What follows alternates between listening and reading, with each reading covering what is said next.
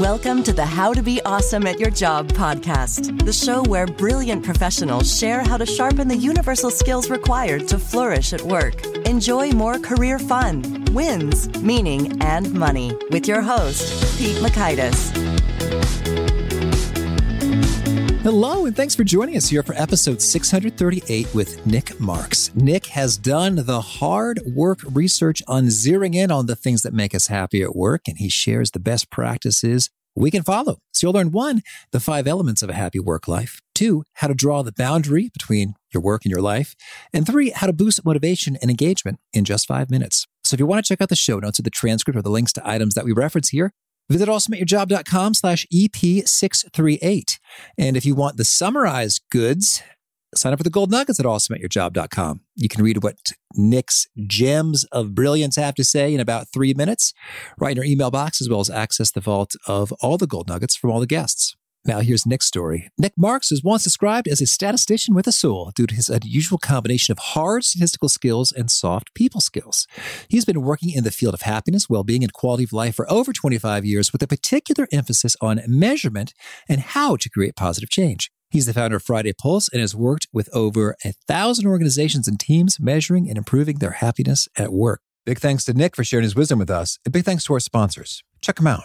One sponsor to check out is LinkedIn Jobs. Did you know that you can post a job for free at linkedin.com/beawesome? And with a fresh year, perhaps you're like many small business owners looking for some fresh insight and talent to make 2024 extra amazing. Well, LinkedIn Jobs has created tremendous tools to help you find the right professionals for your team faster and free. I love how they make it so easy with their promotion and selection tools. LinkedIn isn't just another job board. No. LinkedIn has a vast network of more than 1 billion professionals, which makes it the best place to hire. Here's some fun facts. 86% of small businesses get a qualified candidate within 24 hours, and small businesses rate LinkedIn Jobs number 1 in delivering quality hires versus leading competitors. You can post your job for free at linkedin.com/beawesome. That's linkedin.com/BEAWESOME, as in you are being awesome, be awesome, to post your job for free. Terms and conditions do apply. Now, here's Nick. Nick, thanks so much for joining us here on the How to Be Awesome at Your Job podcast. Thank you, Pete. It's good to be here. Oh, yeah. Well, I'm so excited to dig into your wisdom. And you have been called a statistician with a soul, which is a nice little moniker. Maybe could you start us off with a statistic or two that stirs your soul? Is there a number you find yourself coming back to again and again, and you're like, you know what? I find that hopeful, or I find that troubling. But I think of this number a lot. Well, I think there's a really nice number, was 2 numbers, 5 and 15, at 350. They're called Dunbar numbers, and they are basically our circle of friends. And that most of us tend to have an intimate circle of 5 friends who are we really close to, roughly, I'm talking. And then a next circle of 15, and then sort of 150 is our tribe.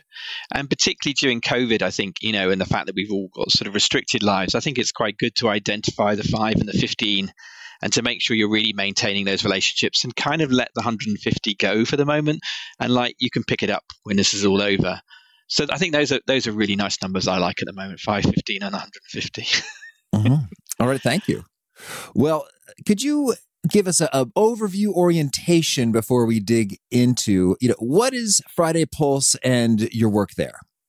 So, yeah, I'm a statistician, and I've been very interested in measuring people's experience of life for quite some time now. I sort of started off doing quality of life statistics and then moved into more well-being and happiness lately. And Friday Pulse is sort of a merger between 2 different strands of my life, and that kind of is the statistician and the soul bit, in that it's about how people enjoy their jobs. And so every week we ask people, how have you felt at work this week? And we're basically looking to try and support organizations to create more good weeks for people. Okay. Yeah, that's basically what Friday Pulse is. Okay. Well, so, happiness, hey, that's great. We'd all like some more of it. And it's a good in and of itself. Nonetheless, on How to Be Awesome at Your Job, I'm going to need to hear a bit about the connection associated between happiness and performance, being awesome at your job, be it for individuals or teams or organizations. Can you draw that linkage there for us? Yeah, very, very explicitly in some ways. So when we are enjoying our job, so firstly, happiness is a sort of multifaceted sort of idea in that, we can think about being happy at a music concert or festival or something. And I'm not talking about that type of happiness at work. I'm talking about the happiness that comes from enjoying your work, liking the people that you work with, being curious, being inspired. And in that sense, we know very well that people who enjoy their work are much more productive. And that's both in terms of the quantity of work they do, if it's a more sort of piecemeal work, and also the quality of the work that they do, and particularly links into innovation and creativity. We're not creative when we're unhappy. We're not creative when we're not getting on with the people we're working with. We're not creative if we don't care about our work. So creativity and innovation is hugely, hugely linked to enjoying our work and enjoying collaborating with the people we're working with. So it's very, very linked to productivity and creativity, and then also to other good things for organizations like staff retention, reductions in conflict, things like that are much better as well. And I can give you very, very specific stats if you want me to. Well, I actually was going to go there. And we don't have to go with every one of them, but maybe some of them that are the most eye-popping, like, holy smokes, happy folks stay at their job 5 times longer, or kind of whatever's really striking. So on the staying in their jobs longer, so we measure people's experience every week. So we can look at in quarter one how happy people were, and did they leave in quarter two? And we know that people who were unhappy in quarter one are twice as likely to leave the very next quarter as other people. All right. So it's not the only reason people leave, unhappiness. They leave for other reasons too, but it's a major reason, and it's one that's actually really dealable with for organizations. So that's very precisely so. And in fact, sometimes we think of it not in terms of just, it's called risk ratios. We can also think of it in terms of scales. So we have a 1 to 5 scale, a 5-point scale. And if a team moves half a point up, then that's associated with 18% lower staff turnover next quarter. It's also associated with a 7.5% increase in productivity. So they're very, very tangible and very quick, some of these indicators, in how much they translate into real bottom line stuff. Okay. Well, so then let's talk about it in terms of the measurement. I understand there are 5 ways to happiness at work, or how would you begin chunking this up in terms of us being able to get our arms around happiness? Well, there's a different thing. So there's the outcome that we're thinking about, which is we define very clearly as, have you had a good week, basically? And we do it as a week because work experience ebbs and flows. It goes up and down very quickly. Weeks are really convenient lengths of time to do it over. So that's our outcome. And then it's like what drives increases in that. And we know that there are particularly 5 main factors that increase that. We call them the 5 ways to happiness at work. And they are connect, which is relationships are really critical. Be fair, which is if the system isn't fair, people get angry pretty quick. To empower people. So basically it's about autonomy, delegating, using your strengths. To challenge people. It's a total misnomer to think people are going to be happy if they're not working. You're bored, you're not happy then. And actually we like a bit of stretch and learning. And then the 5th one is to inspire them. That's sort of about meaning, purpose, accomplishment. So those are the 5 big things: connect, be fair, empower, challenge, inspire. And if teams and organizations get those right, then people are much more likely to be happy at those workplaces. Okay. So that sounds right. I'm sure he's like, yeah, I know.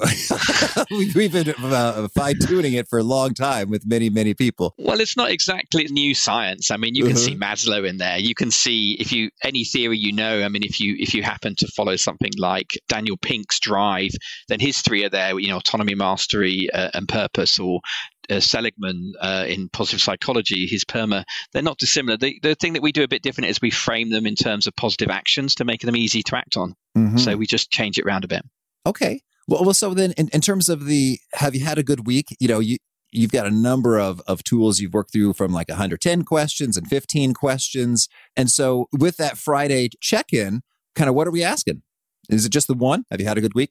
So the Friday check-in, so we do 2 main sort of pulse surveys, if you like. We do the weekly one, and the weekly one has to be really short. You've got maybe 2 minutes of people's time on a Friday to capture a bit of data. So we ask people how they felt at work this week, from unhappy to very happy. And then we ask them actually sort of text-based data, which is things like, what's a success for you this week? Do you want to thank anybody in your team? Have you got any frustrations? And we're basically there trying to capture things that can be acted on at a local team level to improve their work in a weekly flow way. Mm-hmm. And then once a quarter, we do what we call a culture profile, which is 15 questions based on those 5 ways to happiness at work.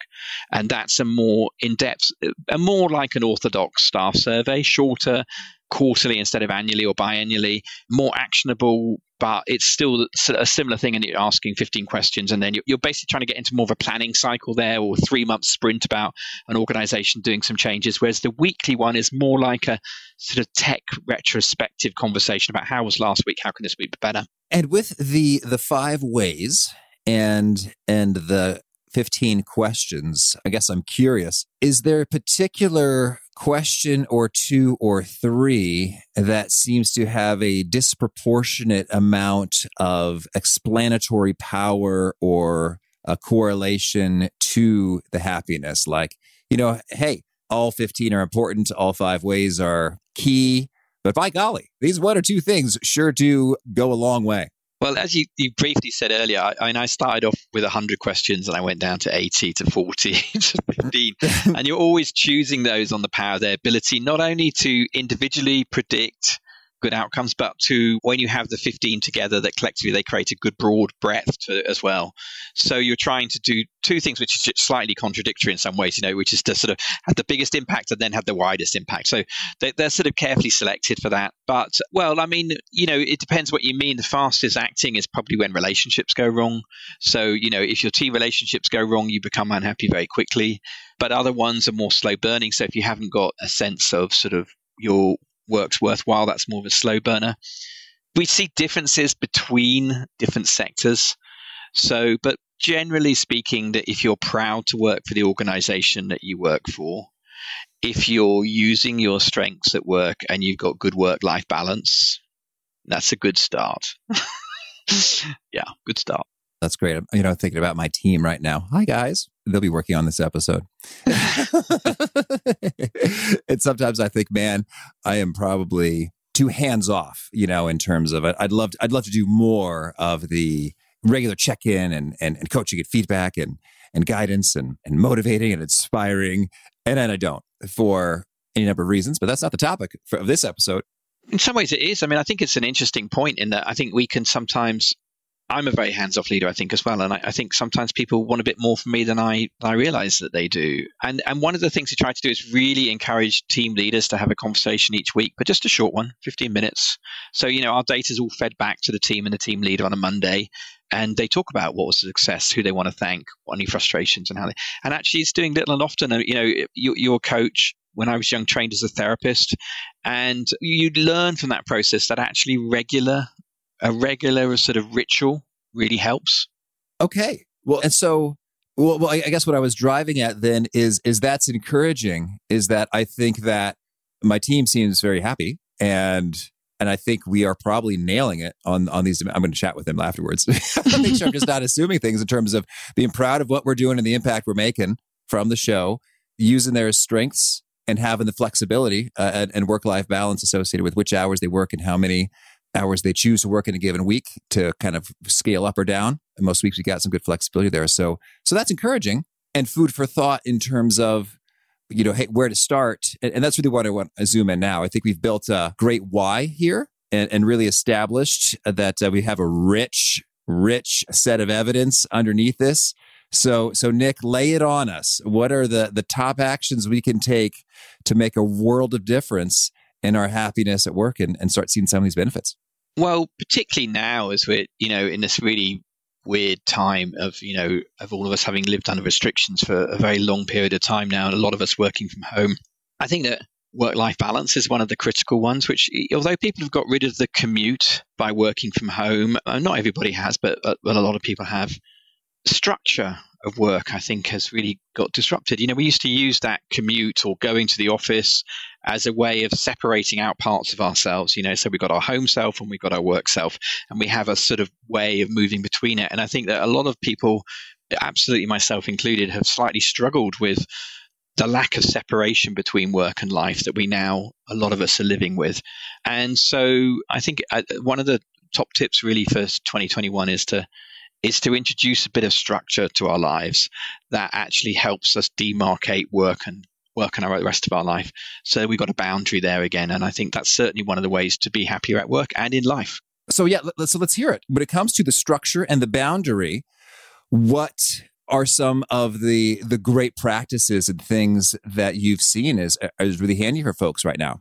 So rituals, I think, are good. And the commute in some ways was a ritual. And I think it's about how you recreate those rituals. And so some of that might be that, when you finish work, you turn off your computer. I mean, I know lots of people are then going to want to watch Netflix again on the same machine. But, it's basically, how do you separate that? So do you turn it off? Do you then go for a walk for 10 minutes around your neighborhood? Do you do something which really, before you go back into the family situation or the domestic situation that you're in, that actually allows you to leave that behind and also really strive to leave it behind? I mean, there's so much stuff about not taking your phone to bed, checking emails late in the evening, and I'm as guilty as anybody else of doing that. But I do think those things are exceptionally healthy, and introducing, just some light rituals that work for you. It can be changing your shoes. I mean, it can be as simple as that, just doing something, just changing your shirt, doing something that actually says, right, I'm now not working. And organizations need to respect that. Actually, I moved my organization to a 4-day week during last summer because I think everybody was struggling so much and everything was bleeding into every other day. I said, look, give me 4 good days and then have another day off. And actually, it's worked really well. We haven't seen any dip in productivity. People have done really interesting things with their extra day, volunteering, or some of my coders are doing sort of open source work. Obviously, some are doing childcare and things like that. But I think it's about organizations and the employee having a new contract around that and a new understanding about it, that we're all human beings and we've all got things to juggle. But the boundaries, I think finding rituals to mark the boundaries is a really good way. Well, I love that. And I'd like it if we could hang out there for a little bit longer in terms of our other ideas coming to mind, or you've heard from folks in terms of changing the shirt, changing the shoes. I was talking with my buddy Brad about how it's been weird for him shifting to working from home, even pre-pandemic in his role. And he's like, I've tried things like, do I just hop in the car and drive around the block a couple times since I don't have a commute anymore? So yeah, I think some people really are struggling with this. And to the extent that you've heard of more rituals that are working for people, lay it on us. Well, I know some people who they mark the boundary with their run of the day. I mean, I'm never a runner. I'm not a creature of speed, but I mean, a walk is good, a run, a meditate, a yoga, a mindfulness, whatever. So you can break it with something else, but it's leaving it behind. And of course, for leaving behind at the end of the day, a list is very good, isn't it? You write out the things that are still on your mind. Take 5 minutes at the end of the day. Don't just stop the last task.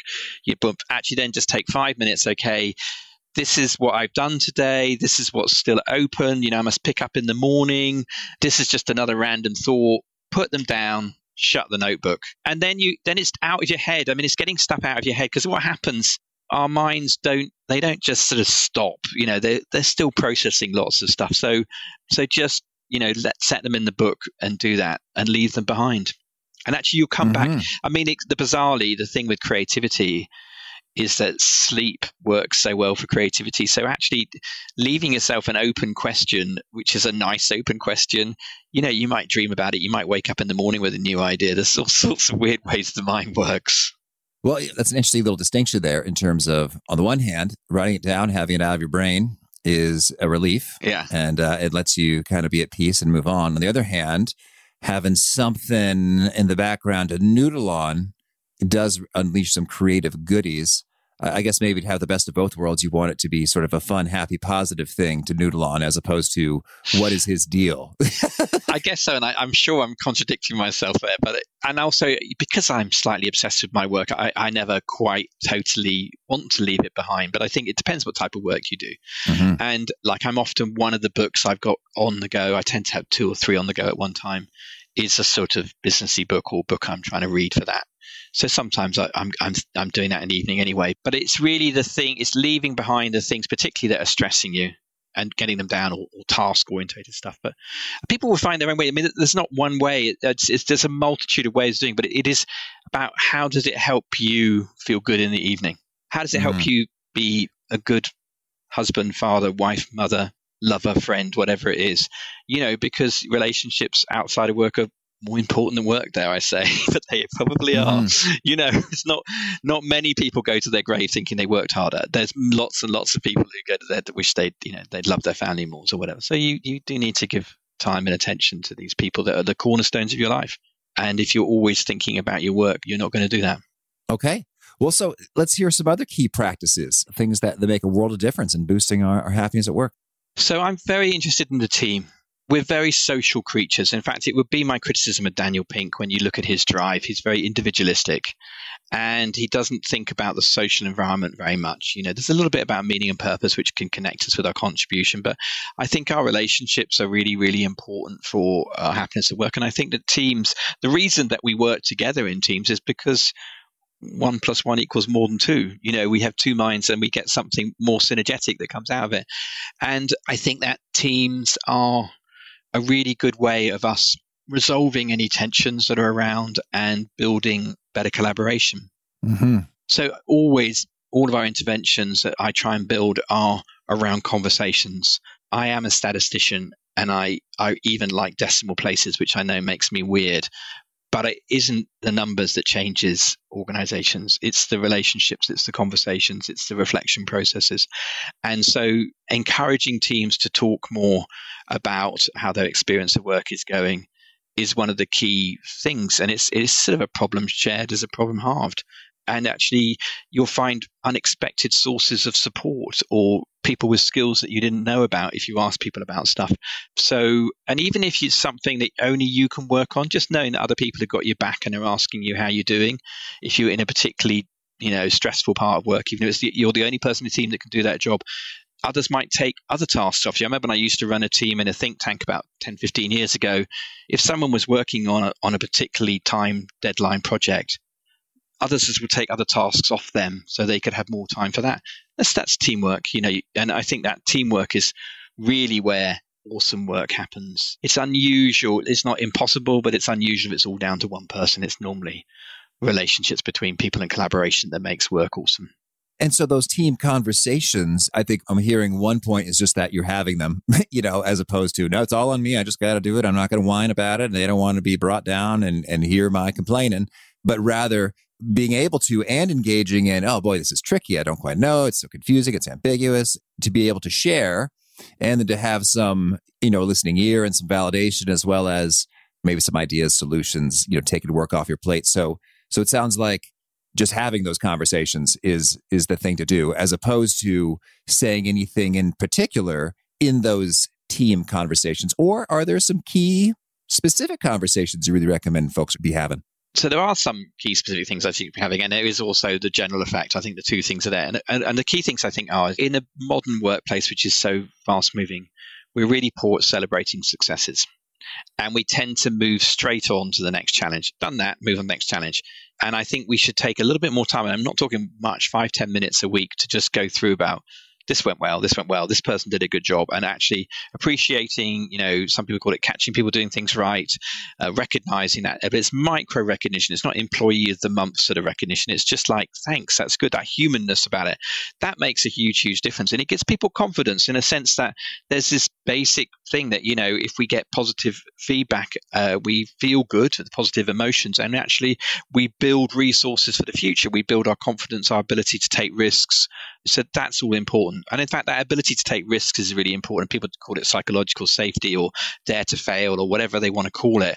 But, if you're going to be an innovative team, you not every idea is going to work, and you've got to try them out. And so, but that support to try and to pick each other up when something doesn't quite work is very, very important too. So there are some specific things like that. And I think one of the things we can do, particularly about people's experience, is that we too often just accept people's first answer. And if you go, are you all right? Yeah.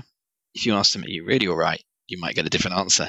And I think particularly during these difficult times, we have to ask a little bit deeper. And it's about asking, as a leader, people leaders asking a deepening question. I mean, you're a coach, I think, aren't you? And you like the coaching world. It's about noticing that a little door's opened and just opening it a little bit more and just saying, oh, what do you mean by that? Or give me an example of that, and just ask those deepening questions. So rather than coming charging in with advice or trying to fix it for them, open it out a little bit and let them explain, the context of their challenge more, or whatever it is, because they'll have information you just don't have, and also helping them to resolve it with you rather than you doing it for them is a much better way of doing it. Yeah, that rings true. Can we hear maybe one more practice that makes a boatload of difference in terms of being happy at work? Yes, I'm sure we can do. I think of happiness, and I'm going to find one this by starting to talk about it, is as it's a two-way street. There is about what we receive. That's what's nourishing and satisfying to us and supports us. And it's also about what we contribute. And so I think that a happy, awesome employee is someone that gives as well as receives. So it's not only looking for what they need for them, it's actually them reaching out to other people and supporting them. And that can be your clients, it can be your supply chain, it can be people in your team, people in other teams. You can be a mentor to somebody, you can be a reverse mentor to someone higher up the organization. But those conversations that you can have with people about their work and what you can offer to them. So I think thinking about what you can give is a really good way to feel happy at work and in life, actually. So, yeah, what you can contribute. All right. Well, Nick, tell me anything else you want to make sure to mention before we shift gears and hear about some of your favorite things. I think that when I was designing Friday Pulse, I'm a statistician, and I wanted to have a measurement tool. And so you had to define a rhythm to that measurement. But it actually what makes the changes are the rituals you build around that rhythm. So if you're doing something quarterly, make sure you do a quarterly ritual. If you're doing it daily, make sure you have a daily ritual that can discuss it and process it. And we go for weekly, ask people weekly, and we suggest you have a weekly start the week team meeting. So you have the rhythm of the measurement and the ritual. And I think that's the biggest design thing that we do with the tool. You know, the statistics is all there and they're all fancy and there's a bit of algorithms that processes them for you. But actually, it's the team meeting. If you do the team meeting every week, that's when people really thrive and actually start creating better teams experience for people. Well, we should probably give that a moment of time. So the weekly team meeting, what are some of the most critical things that need to get covered there?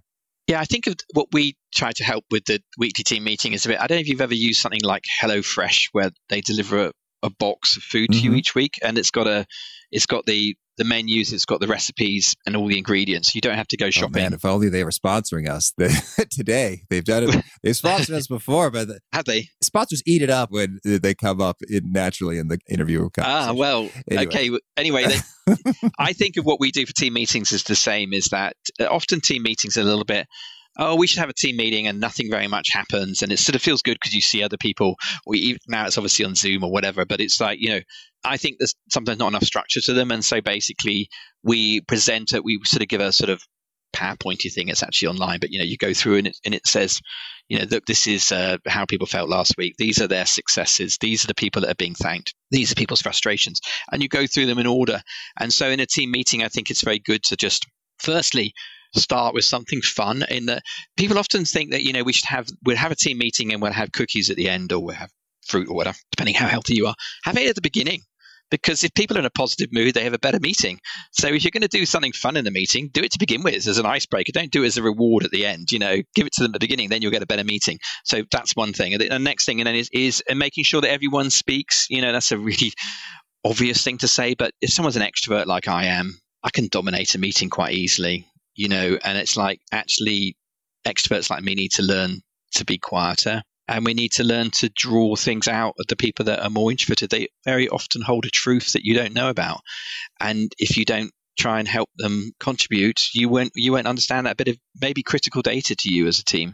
So that sort of facilitative style of making sure that, sure, the extroverts can be heard, but they should have their proportionate time. And the introverts, try and draw them out more, try and get people to, without bullying people, but, but with encourage them over time.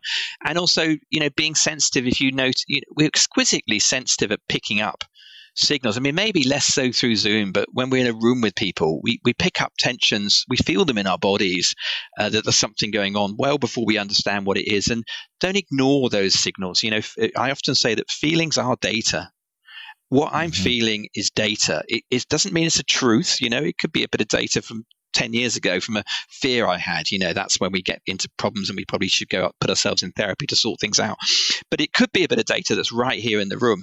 And so how do you work with that? And how do you draw that out? And how do you find out more about it? And I think being curious and sensitive and compassionate as a team leader, as a group leader is a good way to get a lot out of your team, whilst also needing to hold boundaries sometimes. You can't let people run over you. You've obviously got deliverables as a team. That has to be met. This is work. It's not a support group, but it's how you move towards together that. And a good work team is a brilliant experience. I mean, it can be one of the top experiences of your life. A good marriage is good. A good family is good. Good sports team is good. But a good team at work is right up there because you spend so much time with them. And so, it's worth investing in because it's just a hell of a lot better when you enjoy working with your colleagues. Just so much better. Amen. Yeah. Well said. Well, now can you share with us a favorite quote, something you find inspiring? Viktor Frankl, the space between stimulus and response is where our growth is. That's not quite an exact quote, but it's something like that. I love the idea that we've got this ability, something happens, we have a choice how we respond. It's how I think about emotions and cognition interacting. The emotion, the feeling comes, we can apply our intelligence to it to actually decide how we act. And it's that space which is the maturation process. It's what signal comes into us, how do we choose to respond? So something might make us angry. We don't have to hit the person, particularly if they're your boss, but we can respond perhaps in a different way. And that's how we learn and we grow. And in a sense, emotional intelligence for me is about having access to your emotional signals, but using your intelligence in order to how to actually act on them. So I think that's a really nice one. There's an Aristotle one, which I'm not going to get exactly right, but it's something about how we learn by repeatedly doing. That, we don't suddenly learn from a book or whatever. It is actually by the doing that we really learn. Excellence is acquired by repeatedly doing things. And I think that if we want to be a good team leader, if we want to be a good colleague, it's about what we do in the world. It's a show, not tell world. What we do, repeatedly do, how well we do it is actually how we learn. And that's why we should risk, because if you don't try, you don't learn. Those are good. And how about a favorite study or experiment or bit of research?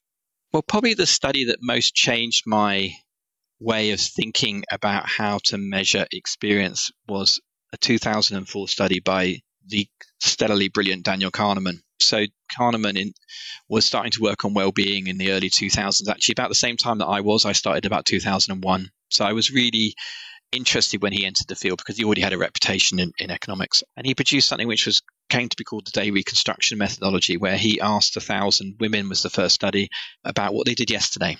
And there's a strong tradition in social science to do diary surveys, which is ask people how they spend their time. The difference he said, how much did you enjoy that activity? And by putting an emotional tone into the research, he made the data come alive in a way I just hadn't seen. Most people doing happiness research, well-being, quality of life research were asking questions like, how satisfied are you with your family life? How satisfied are you with your overall life? And they're perfectly good questions, but they're a bit dull.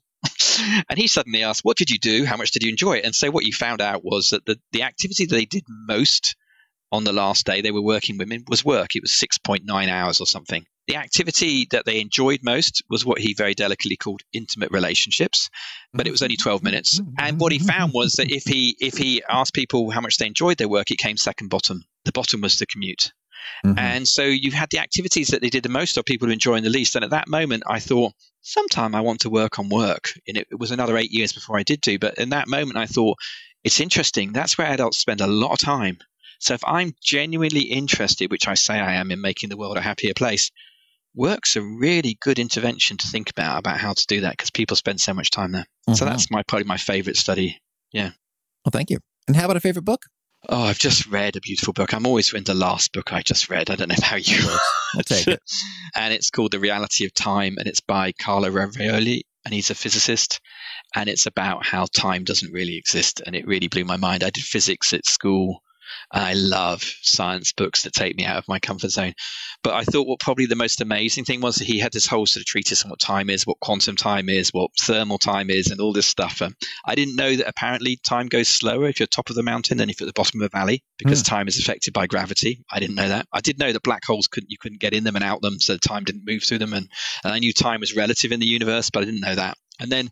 But what I really love is when he started talking about death, which is, I think, is a favorite topic of mine, and should be a topic of all of ours. And he summarizes Epicurus, and he goes, when I am here, death is not here. When death is here, I am not here. So there's nothing to be frightened of death. And he basically said death is the end of the experience of time for us. And as there will be no time in death, there's nothing to worry about after death. So it's lovely. All right. Thank you. And how about a favorite tool, something you used to be awesome at your job? Well, I mean, I really do like Slack, actually.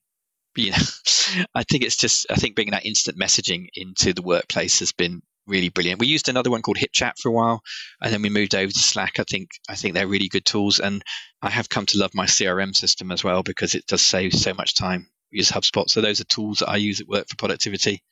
Of course, favorite tool is Friday Pulse, but I'm not allowed to say that really.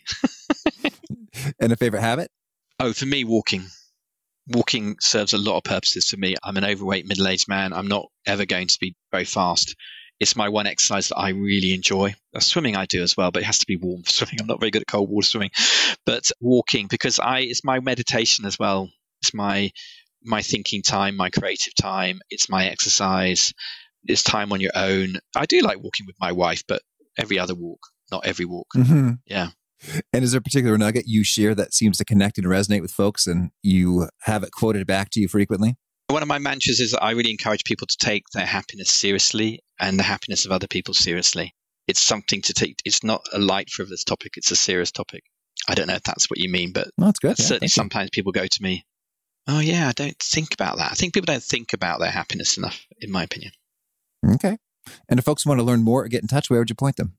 Yeah, so FridayPulse.com is our website. I have a personal website, which is nickmarks.org. So that's NIC Marks. LinkedIn, if you like what I'm saying, then connect with me on LinkedIn. I love connections on LinkedIn. And we've also just created a sort of free personal reflection tool for people to think about their happiness at work.